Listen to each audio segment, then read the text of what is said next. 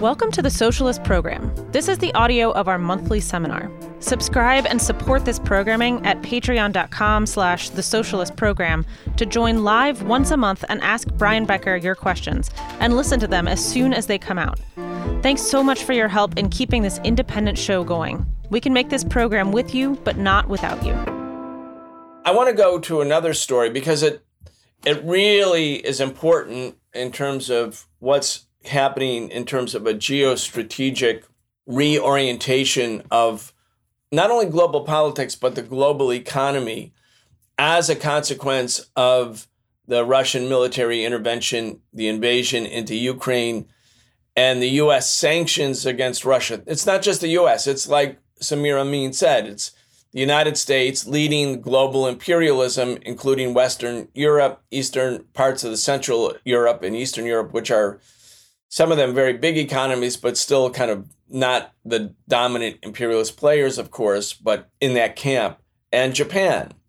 Here's an article from Wall Street Journal from just a few days ago. Russia's oil ban accelerates shift in global energy flows.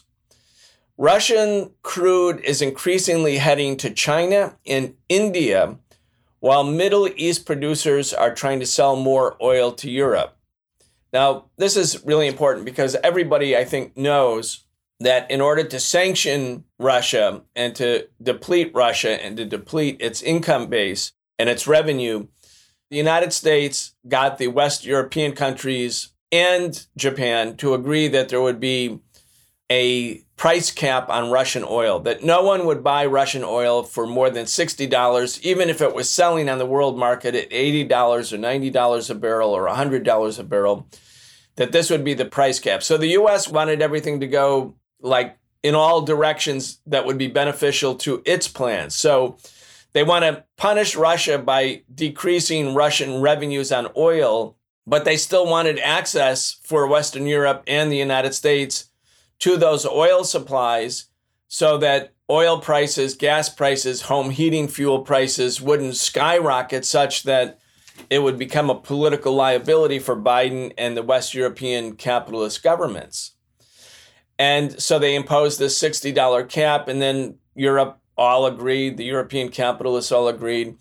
But Russia said, okay, if that's what you're going to do, we're not going to sell any oil to you. We're not going to sell any Russian oil, Russian crude, to any of the countries that agree to this price cap. That this kind of, quote, unfriendly attitude towards Russia means that we won't sell it to you. So the idea was that Russia would be crushed, right? That Russia would be destroyed by the imposition of the price cap. Walter, can you read a little bit from this Wall Street Journal article? I know you have it in front of you. Let's start at the beginning. It really says a lot about how the world has shifted, how we are, in fact, in a new era of global politics. Yeah, let me just read the first three paragraphs here. It really gets to the core of it. Western sanctions on Russian fossil fuels are accelerating the shift in global energy flows, with China and Russia increasingly taking advantage of Russian oil discounts and Middle Eastern suppliers redirecting their crude to Europe. Russia is offering deep discounts to Asia's biggest oil buyers as it tries to retain market share after banning the sale of its crude and petroleum products to countries imposing a price cap. The cap bars the shipping, financing, or insuring of Russia's seaborne crude unless it is sold for $60 a barrel or less, a sanction leveled in response to the invasion of Ukraine. Meanwhile, Saudi Arabia, the United Arab Emirates, and other major Middle East energy exporters are shifting focus from their traditional markets in Asia to sell at a higher price to European nations seeking to secure their energy requirements. Yeah. So, I want people to sort of wrap their head around this a little bit. Although we are, of course, advocating the end of the use of fossil fuels, at the moment, oil and petroleum products are, in fact, the central artery of the world economy. And in order to get oil, to get other petroleum products, if you're not a producing country, you have to get it by ship. And the United States has controlled not only the oil industry, the oil refining industry, but also the shipping industry and the insurance industry for shipping. And the U.S. has used its control over shipping and insurance for shipping as a way to make it impossible for there to be a free flow of petroleum products, even between countries that want to do business with each other. So unless the United States or U.S., domination of the shipping industry is somehow there's some way around it, or the insurance industry, countries can't trade. I mean, Venezuela can't get its oil, hasn't been able frequently to get its oil to its comrades in Cuba, because again, the shipping and insurance systems in the world economy are completely dominated, or have been, by world imperialism. But what's happened in the last couple of years is that Russia has purchased a huge number of older ships, refitting ships, and also trying to work with other partners, including China and India, to circumvent or create a new system that has a different basis for insurance rather than the oligarchic monopoly capitalist insurance companies that have dominated global trade.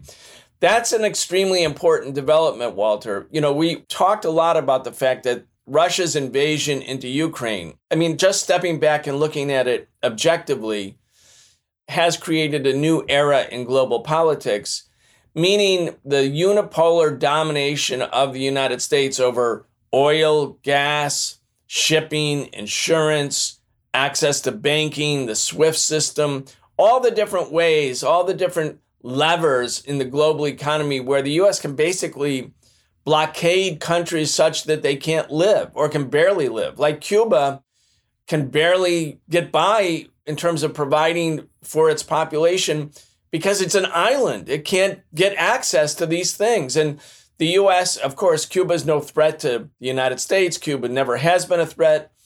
But the U.S. wants to crush Cuba because they don't want to have an independent country in the Caribbean, in Latin America, saying to other people in Latin America, yeah, you can be free like we're free. The U.S. wants to send the message to the Americas about Cuba the same way that the French and the U.S. sent a message to the Americas about the Haitian Revolution that succeeded in 1804, where Haiti was then basically blockaded for decades and had to pay indemnification for its own freedom, including, 90% of the population were enslaved people. They had to pay the French ultimately in order to be allowed to do world trade.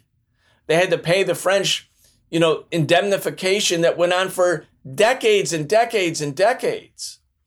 This is what the U.S. wanted to do to Russia and China as well, and has been, in essence, doing it as long as everyone cooperated. But obviously, Russia's big decision to move into Ukraine, it meant that Russia knew that it would be evicted and punished by all of the same levers of institutional economic power by the U.S.